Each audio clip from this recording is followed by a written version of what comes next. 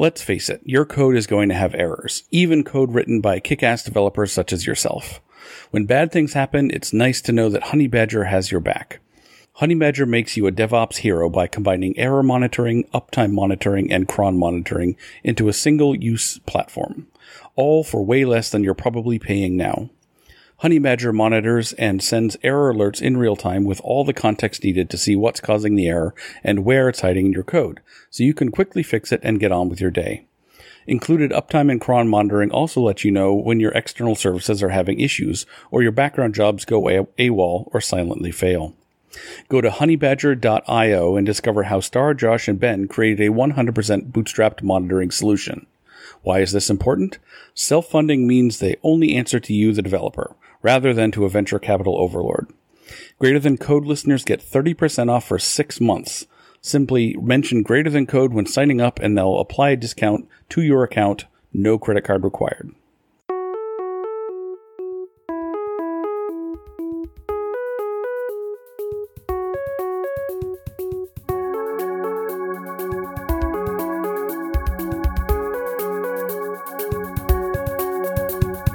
Welcome to episode 196 of Greater Than Code. My name is Rain Hendricks, and I'm here with my friend Coraline Emke. Hey, everybody.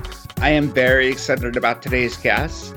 Aisha Blake is a champion of feedback, a fierce accessibility advocate, and a steward of strong teams currently building Title of Conf, a musical tech conference. She also supports community by co-organizing Self-Conference and Detroit Speakers in Tech.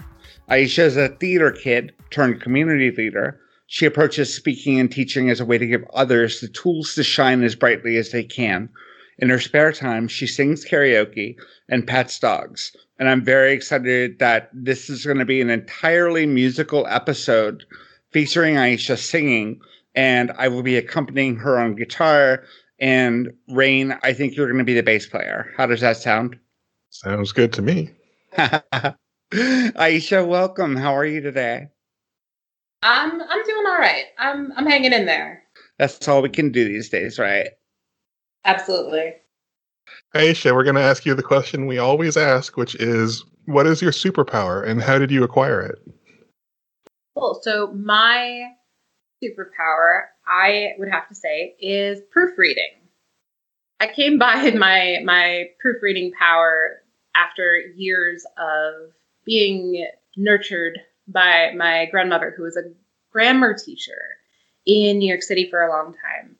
She's very, very strict and very passionate about grammar and the sort of importance of words. And that was instilled in me as I got older, to the point where by the time I got to college and I was in New York City, starting to date kind of as an adult. One of the things I remember including in my OkCupid profile was actually, one of the things I'm good at is proofreading. And so if you come at me with a message that I'd rip apart with my red pen, you might want to think. Well, OkCupid is known for its thoughtful dialogue, its carefully considered positions, and it's clear communication. So that was just a great vehicle for that, right? And I'm sure everyone responded in kind. Oh, yeah. I did actually have a number of people comment on it. Like, hey, how did I do? Oh, wow. So proofreading is an important skill, and it's very much related to documentation in our day jobs. And I know you have some pretty strong feelings about documentation. So what would you say to someone who says the code documents itself? I'd want to say a lot of things. But what I would actually say is that you might feel like the code documents itself. And to an extent, your code should absolutely be readable. That should be, in my opinion, one of the first considerations. You should be able to write code clearly. But I think it's also important that we really put an emphasis on solid, approachable documentation separate from the code itself, because there are certain things that really can't be communicated well in the course of actually building whatever you're building. You need context. You need more of an entry point, especially if we're talking about someone who is new to software development, someone who is new to your project. And that goes for internal documentation as well as end user documentation. For sure. I like what you said about context, because one of the things you cannot communicate in code very clearly is intent and context. Why is the code doing what it's doing? What alternatives did we think about? What forces shape this? What circumstances shape this code? And I think to a degree, documentation is not just for other developers. Documentation can also be for stakeholders or for communicating the work that you've done, and can be used kind of as a narrative, right? That idea of a narrative is really important to me. And I think that it makes a lot of things so much clearer. It's easier to relate to and understand where the tool or the product fits into your own story. It's a valuable skill for developers to learn how to write. What would you say to a developer who buys into the notion of the strength of documentation and the value of documentation, but they're not used to writing documents for anyone except for other developers? I think it takes practice, like anything.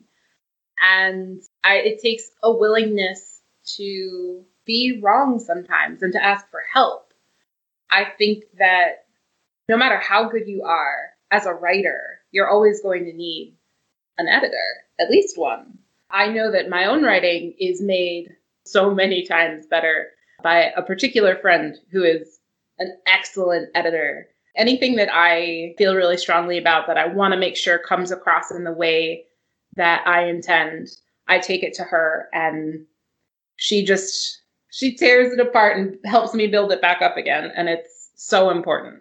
I don't think that a lot of code comments get edited. I was thinking as we were talking that when people think about code documentation, I think people mostly think of code comments that get rendered as some form of documentation, but I don't think that that's sufficient either. I don't think that code comments are a good place to discuss sort of the trade-offs that were considered when a decision was made. And I don't think that code comments do a good job of telling a story about how code got to be the way that it is.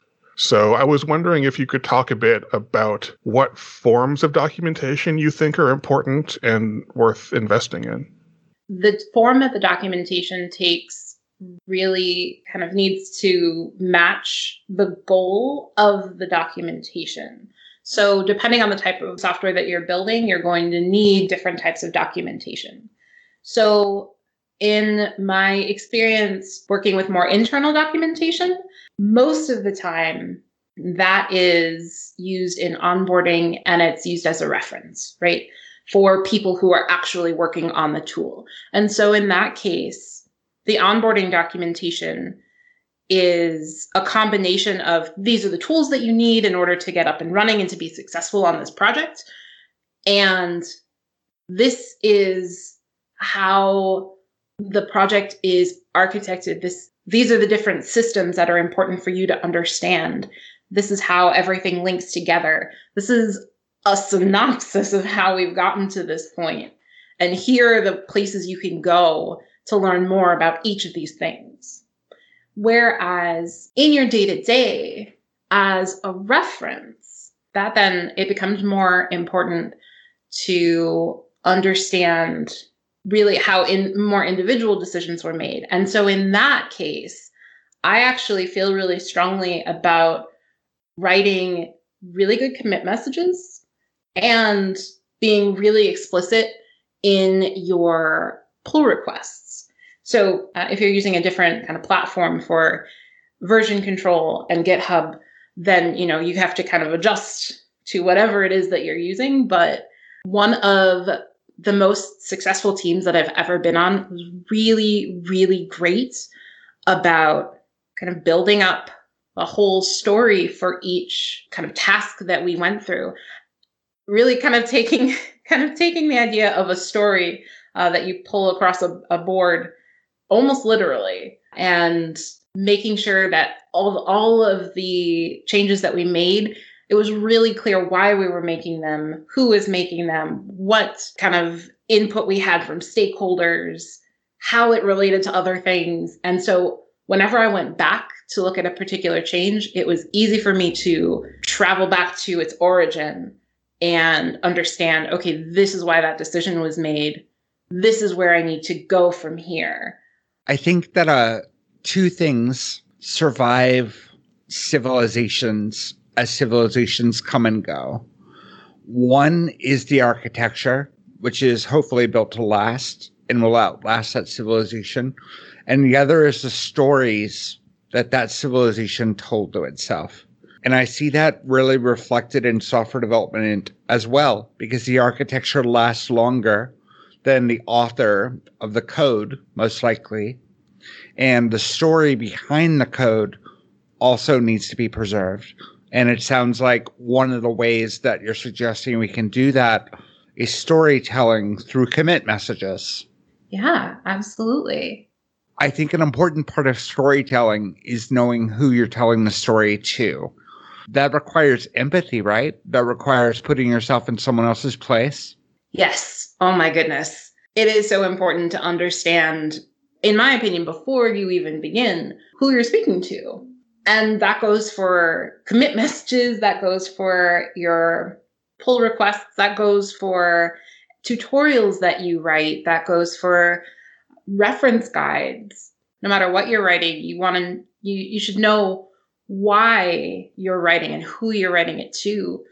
And that really helps you to hone in on what really needs to be included in that story. What kind of context do you need to give? What's going to be the most effective avenue for that story? I was thinking about the importance of understanding the goals when you write documentation, but I was also thinking that the people reading documentation often have conflicting goals. So, for example, a narrative or a story may not work as well as a piece of reference, where you generally want sort of like random access to parts, to specific information. So I guess my question is, first, do you agree with that characterization? And then if so, how do you balance sort of the desire for documentation to tell a story and the desire for it to be useful for things like reference and other purposes? Yeah, I think that there is definitely a balance to be struck. And in a lot of cases, I'm kind of like, why not both? I think that there is space for straight reference almost, just a list of methods and properties and what they do and what they are. And I think that that's fine, as long as somewhere you have context around it. I think that references have their place, absolutely. Do you think that the same artifact should contain both? Like, do you supplement function or method level reference material with like class or module level stuff that tells a story? Is there like some external to the code place where that documentation should live? Does it depend? It always depends. In this case, depending on the size of your team. So again, getting back to that, who are you writing for? As well as the complexity of your project, as well as a number of other things. There is room, I think, to provide additional context when you, even when you have a reference. So for example, imagine something like a straight reference where you have a list of endpoints. Let's say I'm working in something like Swagger, and I've got my API and I'm listing out my endpoints, and that's kind of been generated for me from my code and from comments, and that's great. Even in a situation like that, I think there is room for perhaps a separate resource where you get more context on how do I even get started using this API? What is this API for? And at the same time, if I'm a new member of a team that is building this API, there is probably a separate resource, there's hopefully a separate resource for me to understand, okay, well, how do I get this up and running? How do I test this? How do I contribute to this? What is the process for bumping the version of this API? That's kind of what I mean by needing context around a straight reference. I know I've been in situations before where I'm trying to consume a public API, and if all I have is a list of endpoints, that really doesn't help me connect the dots, because there's probably a workflow that I'm trying to achieve. There's probably a combination of endpoints that I have to hit to complete a workflow.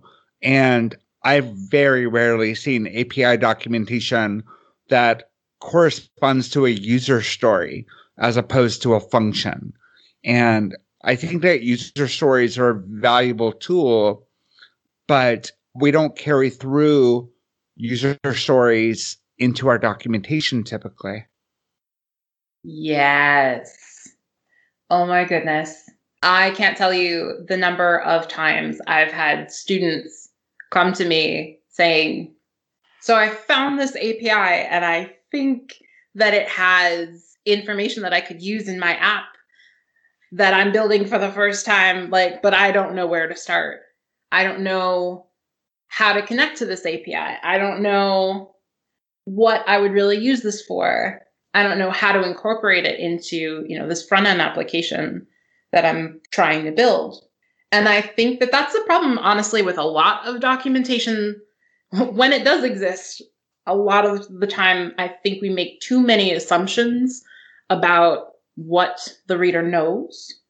And so you end up with particularly new users or users that are trying to decide between products or services or whatever, being really turned off by either a lack of documentation or poor documentation that makes too many assumptions. I keep thinking, Aisha, about your theater background and how that has informed your desire to tell stories through documentation. Do you think there's a link there? Oh, yes. Yes. What comes to mind is thinking about playing a character and how, for me, that means that I'm kind of sinking into this whole world that exists in the context of the play, but also in my own mind. I've made choices as this character, and those come through in my performance. In the same way, I want to try and sort of sink into the existence of whoever it is that I'm writing documentation for. I want to understand what they need. And that can mean that I'm just sort of trying to imagine it. But ideally, that also means actually talking to people. It seems like if you have, let's say, 5 personas for your product, you actually need at least 5 different documentations, or you need to resolve their conflicting goals in one thing. Yeah. Depending on what you're building, the types of documentation that you produce, they probably should be varied. Let's say, for example, that you are building a front-end web framework. You might have a number of different people who are kind of approaching it from different angles. You might need to write for somebody who wants to integrate with your framework. You might be writing for someone who is trying to learn how to code through your documentation. You might be writing for someone who is trying to develop their own system of, something like a UI library or something, and they want to depend on you. How do you kind of bring all of those needs together and write a single piece of documentation for it? You can. I think that's okay. I think that you have to approach documentation from that perspective of one size is not going to fit all. I'm still thinking about this theater background, Aisha. I'm sorry, I'm kind of fixated on it. It occurs to me that some documentation is not read, some documentation is performed. And this will segue nicely into your conference organizing, because there are different kinds of conference talks, and the technical conference talks that I like tell the story of how a particular technology evolved. And when you're on stage as a speaker talking about technology, I think the most effective talks tell a story. There's a narrative. Do you think developers should be thinking about their documentation as if they're writing for a performance? Would that improve the quality and improve or create a vehicle for practicing empathy and documentation? Or what do you think of documentation as performance? I like that. And that really resonates with me. Thinking about really how Title of Conf came about. So this musical tech conference that I'm still holding in my heart and will absolutely happen. Really where that came from was it's sort of a combination of things. I met Anjana Vakil at a conference called JS Heroes, and we sort of joked, it would be so funny if there was a whole conference of musical tech talks, because she was preparing to deliver one later that year. And when I saw she and Natalia Margolis perform, oh, it was incredible. They did this performance, truly a performance of 3 sort of parodies of Disney songs, and wrapped it all up and called it Tail Call Optimization, the musical. And you could go from not having any idea what tail call optimization was to actually understanding some kind of pieces of the puzzle and why it's important. And that is so beautiful. That's a very literal kind of interpretation of what we're talking about. Actually performing, actually telling a story on stage about this piece of technology. But it's so powerful. The idea that you can take a relatable medium that is so important and so emotional and so personal to a lot of people and use it to convey technical knowledge. I just think that that's amazing. And so I wanted to give people the space to do that even more. I wanted to support it. I wanted to find people who were doing it already and connect them. And so that's why I'm still so excited about Title of Conf, instantly named after one of my favorite musicals, Title of Show. I'm really excited for people to explore a different way to learn and a different way to kind of understand the types of technical topics that I think we have a really rigid view of how to teach. It actually seems really difficult to even define what documentation is. If you ask developers to point to something that is documentation, they might show you the React API docs or the standard library documentation of their favorite programming language or something like that. And those are sort of prototypal examples of documentation. But then there's a lot of other stuff that is sort of less obviously documentation. Architecture decision records, probably documentation. Random Confluence pages that talk about the thing, maybe documentation.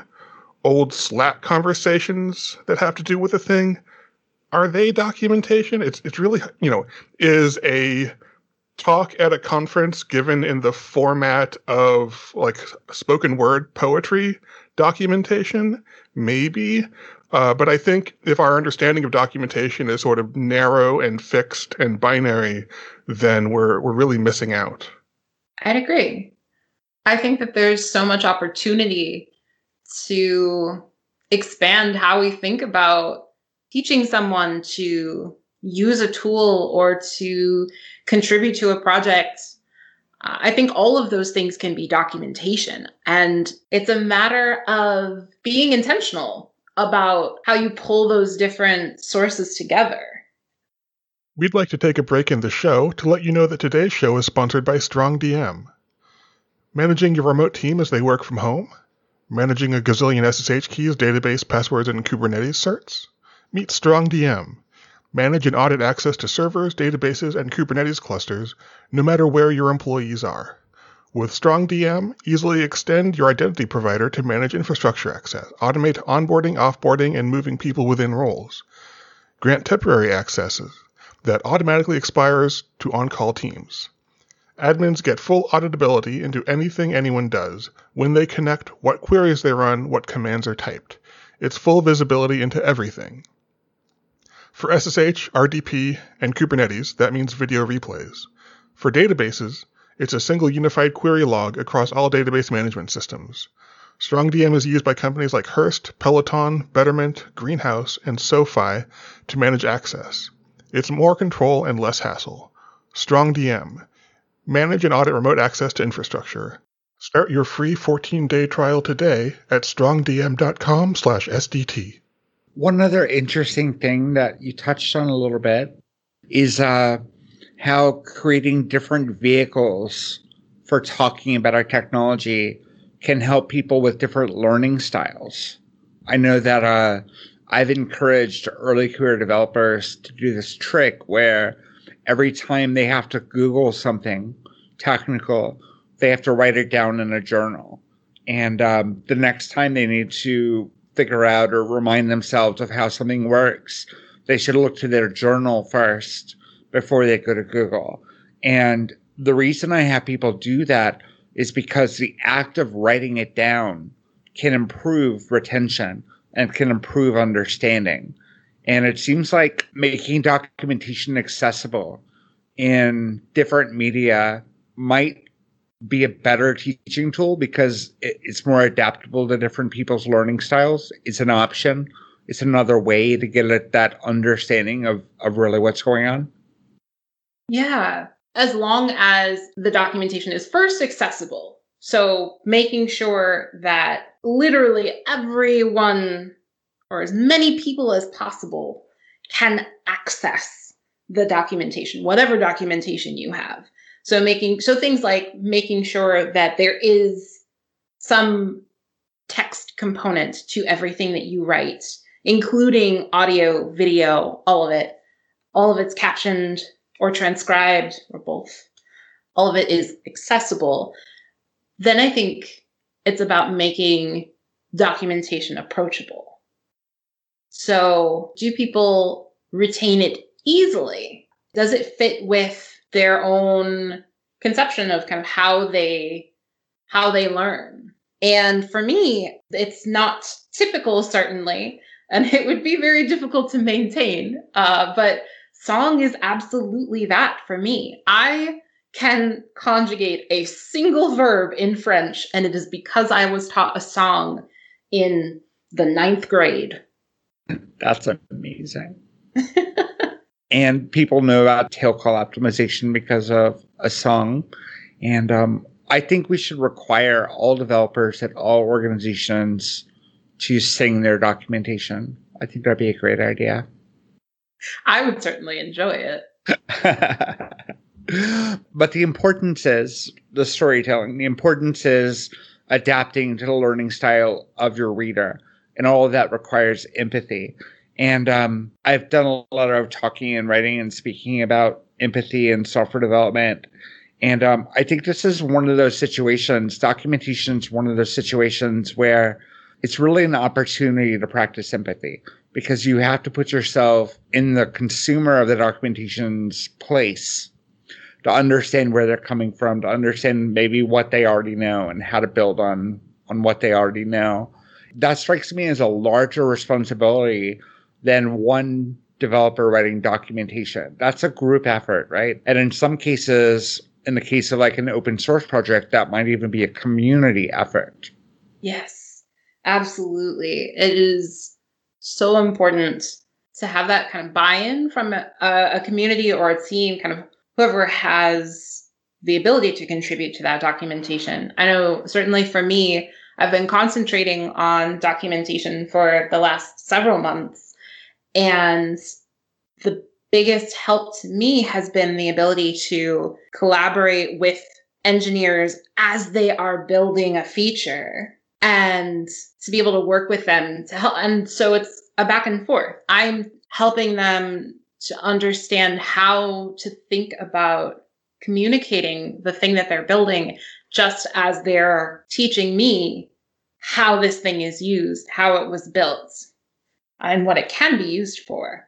And particularly for open source work, I think that's kind of where a style guide for your documentation becomes really, really important. Kind of holding yourself and your team and your community to a standard. And that ties in with so many other community building activities. It strikes me as that it can be a matter of a value that you hold, being clear communication or being beginner friendly, whatever your goal is, and then expressing that value through artifacts. That's the same kind of thing that we do with codes of conduct. That's the same kind of thing we do with documentation of team culture or ways of working.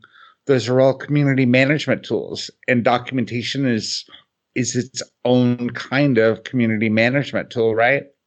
Yes, I absolutely agree with that. One thing that communities require is a shared common ground. There has to be some agreement about the language that you're using, for example, and the values that the community shares have to be compatible and so on. And learning also requires common ground. There's no way to teach someone something if you don't share common ground.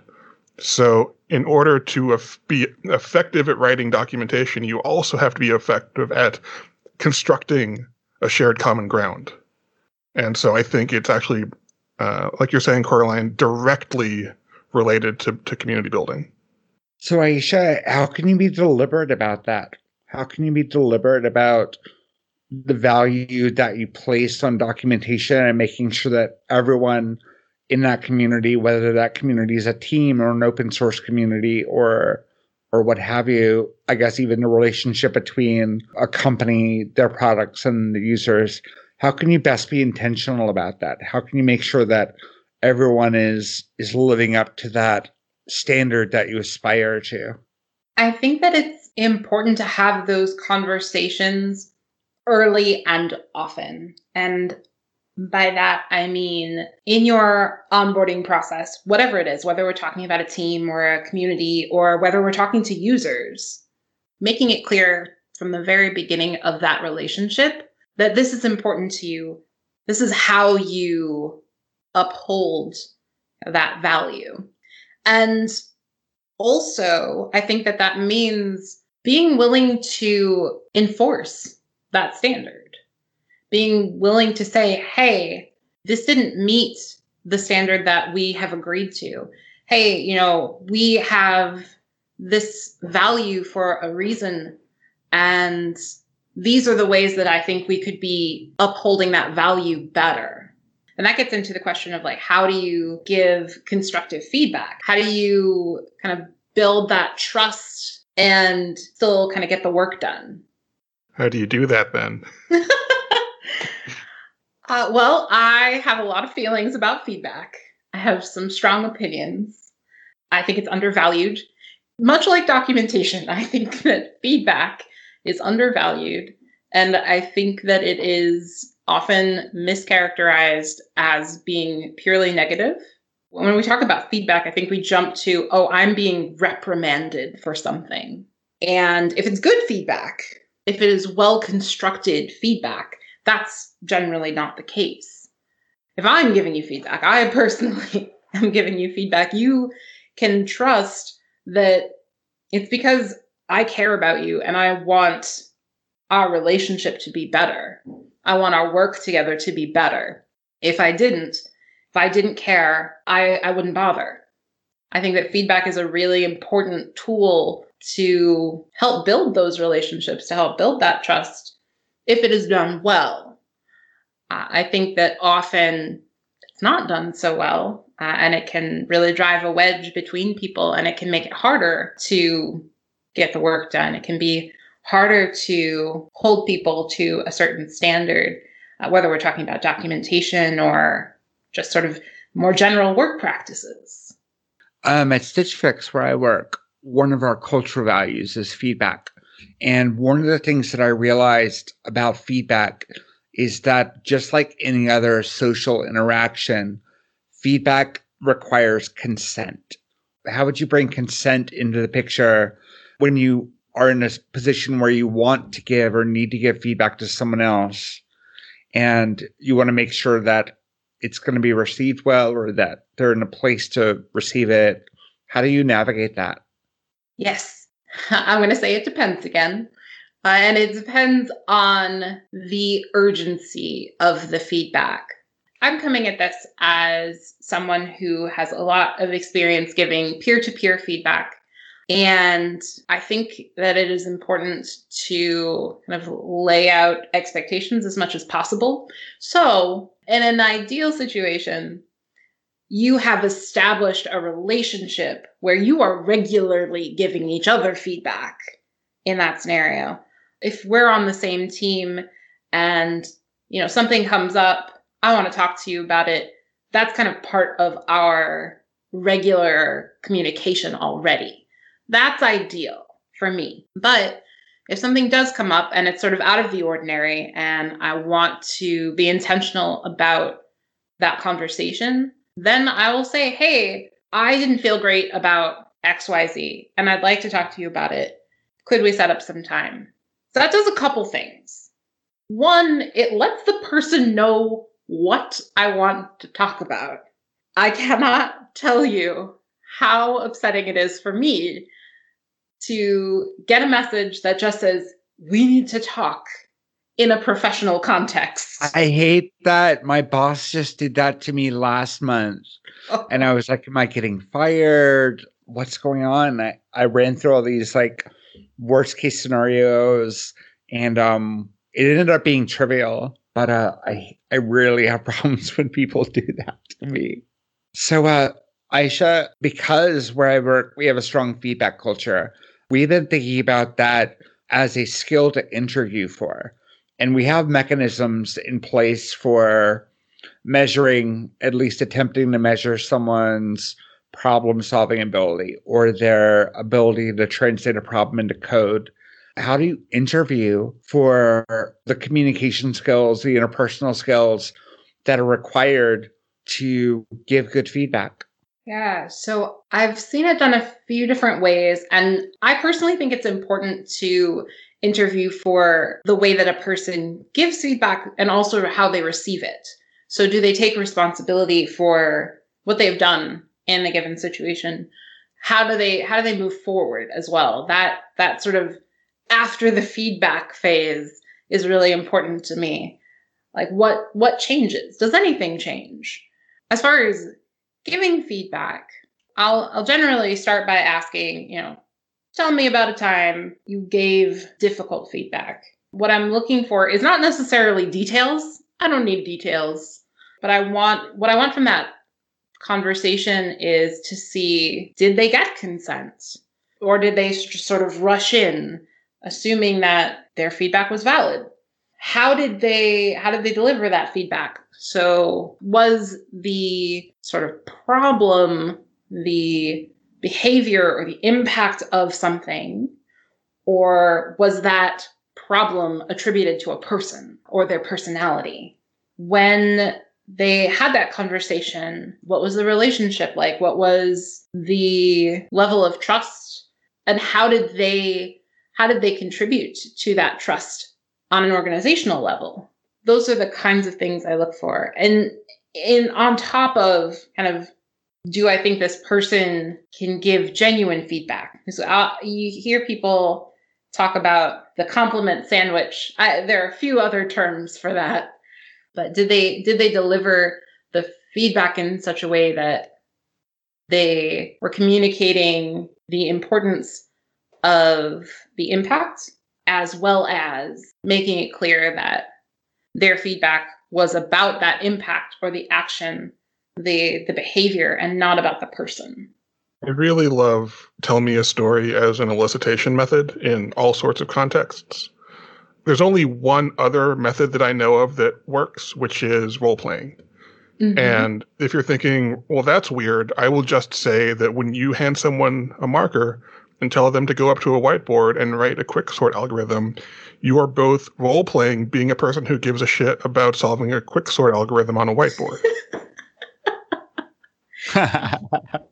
Yes. So I actually have a workshop that I took around to a bunch of different conferences a couple of years ago. And it is essentially that I talk about feedback. I talk about why it's important, some ideas around how to deliver it well. And then we role play. I have a little set of cards that I just started carrying with me all the time. The way that it works is each person gets split up into a group. So usually groups of 4 or 5. And everybody gets a little stack of these cards. And the cards are broken into pairs. And the pairs have one sort of recipient of feedback and one deliverer of feedback. And the idea is for each person to take a turn playing out one of these scenarios. So the person who is delivering feedback kind of gets a rundown of their own backstory and what they think is the problem. But the person who is receiving feedback gets none of that context. They have their own story. Then, given kind of what we've talked about and what we've worked through in the first part of the workshop, their job is to have the conversation and work out, where do we go from here? How do we change? Does anything need to change? Or is it just how we think about this problem? It's really one of the best experiences I've had as a conference speaker to just walk around and listen in on everybody doing this exercise. It's a lot of fun, as well as enlightening. That sounds great. So Virginia Satir did a thing in her family therapy that she called sculpting, where she would actually get family members to reenact certain family dynamics. So, for example, if the husband blamed the wife, she would position him in a way where he was sort of pointing at her and maybe like towering over her, and then she would try to get them to talk about what it felt like to be in their body at that moment and things like that. And I always found that really fascinating. Yeah, that's so interesting. One of the reasons that I really value role-playing as an exercise is that you feel it in your body. Like the situation might be contrived, like the specifics of what you're talking about are actually things generally that have happened in my life in the case of the workshop, but they're not your problems necessarily. But you feel something like what it feels like to tell someone that they're coming to work smelly. Yeah. Or you thought that the way they handled a client interaction was inappropriate. And you have to say those words. You have to look someone in the eye and tell them that.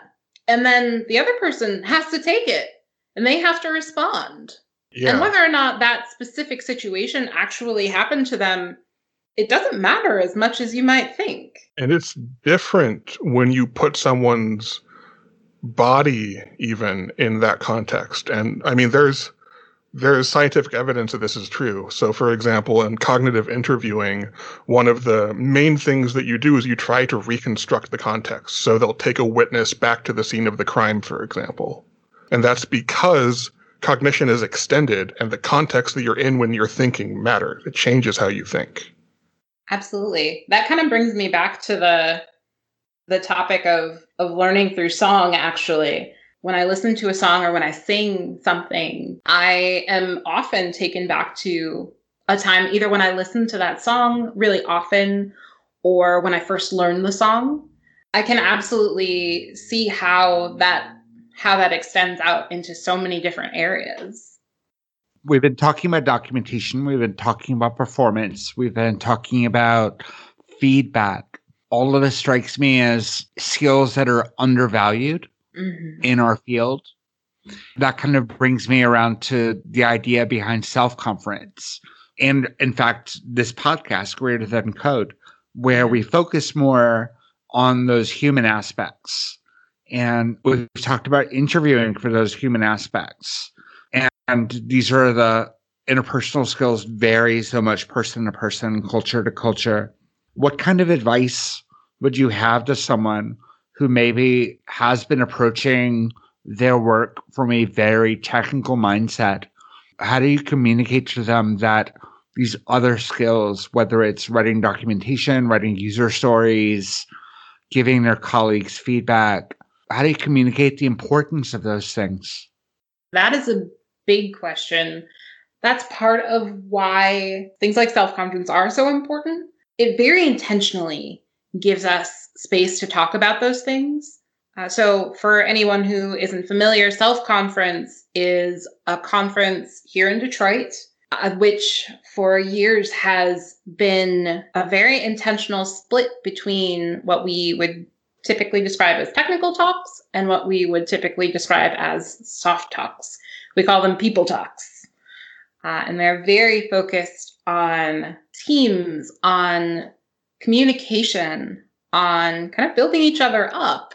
And we talk about things like mental health. We talk about things like accessibility. We talk about inclusion and how to actually include people rather than just talking about it.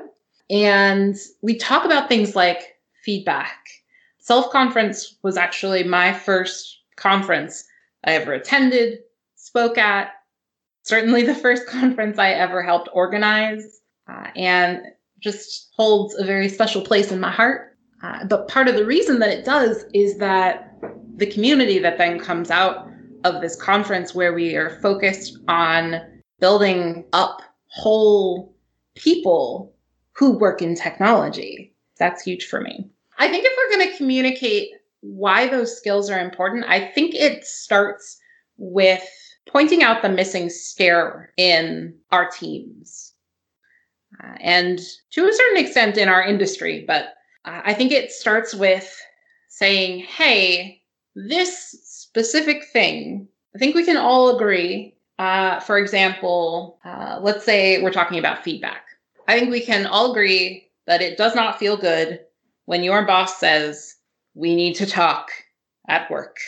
Whether or not you are kind of very, very focused on what we call people skills or technical skills, whether or not you see a distinction between them, most people would probably say that is not a pleasant experience and that it can have an effect on your performance at work.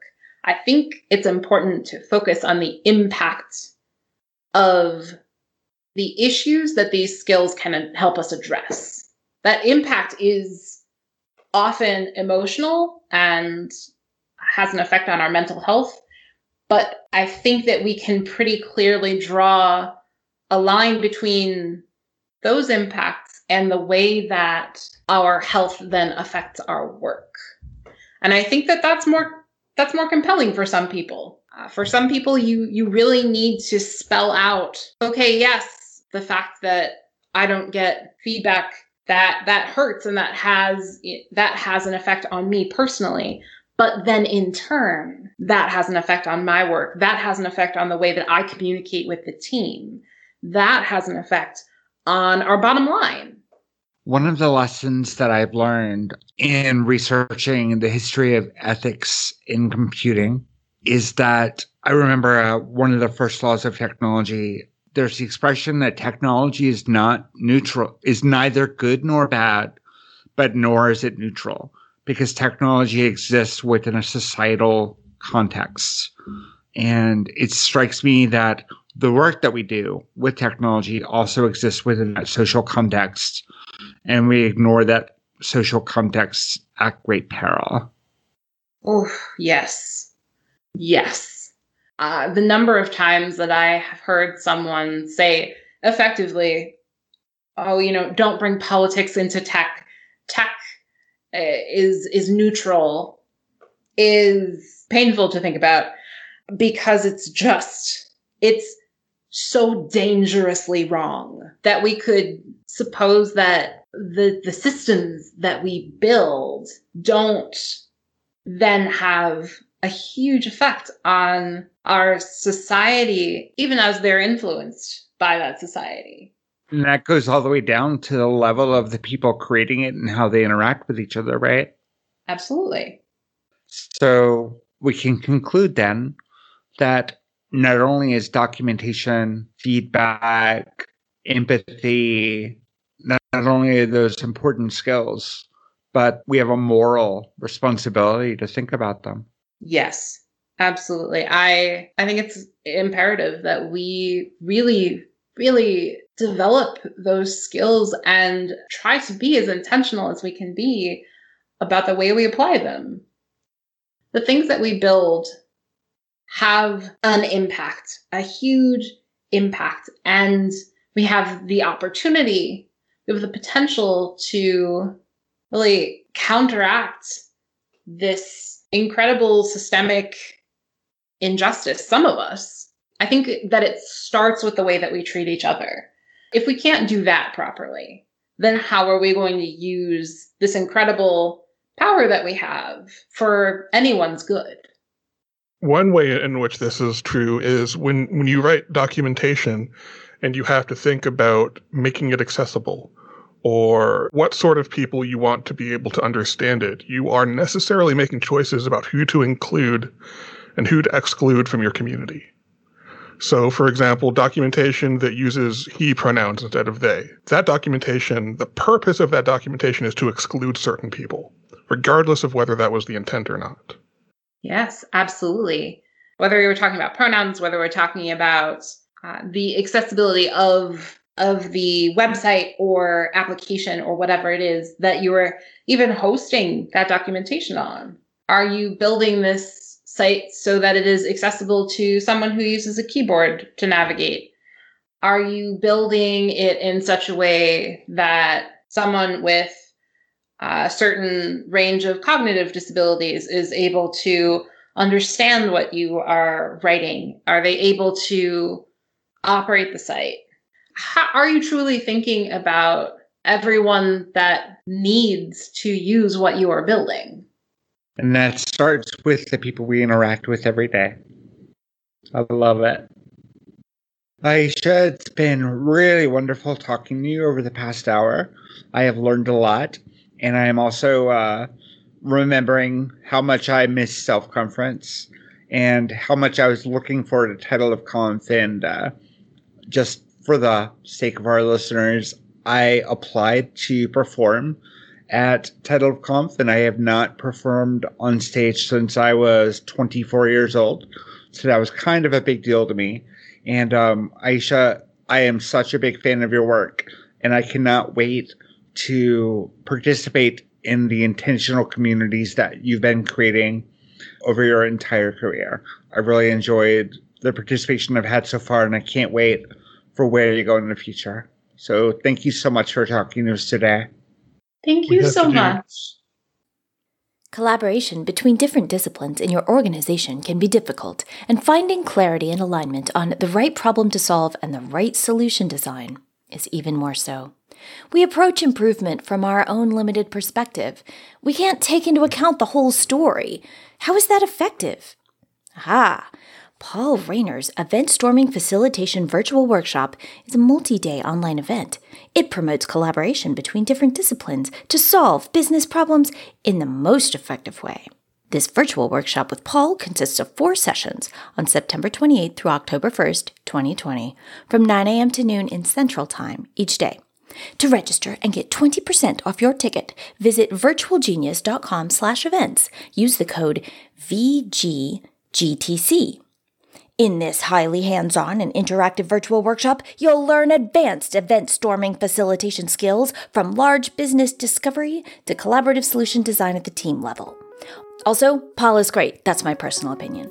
Once again, to get 20% off your ticket, visit virtualgenius.com/events and use the code VGGTC. The end.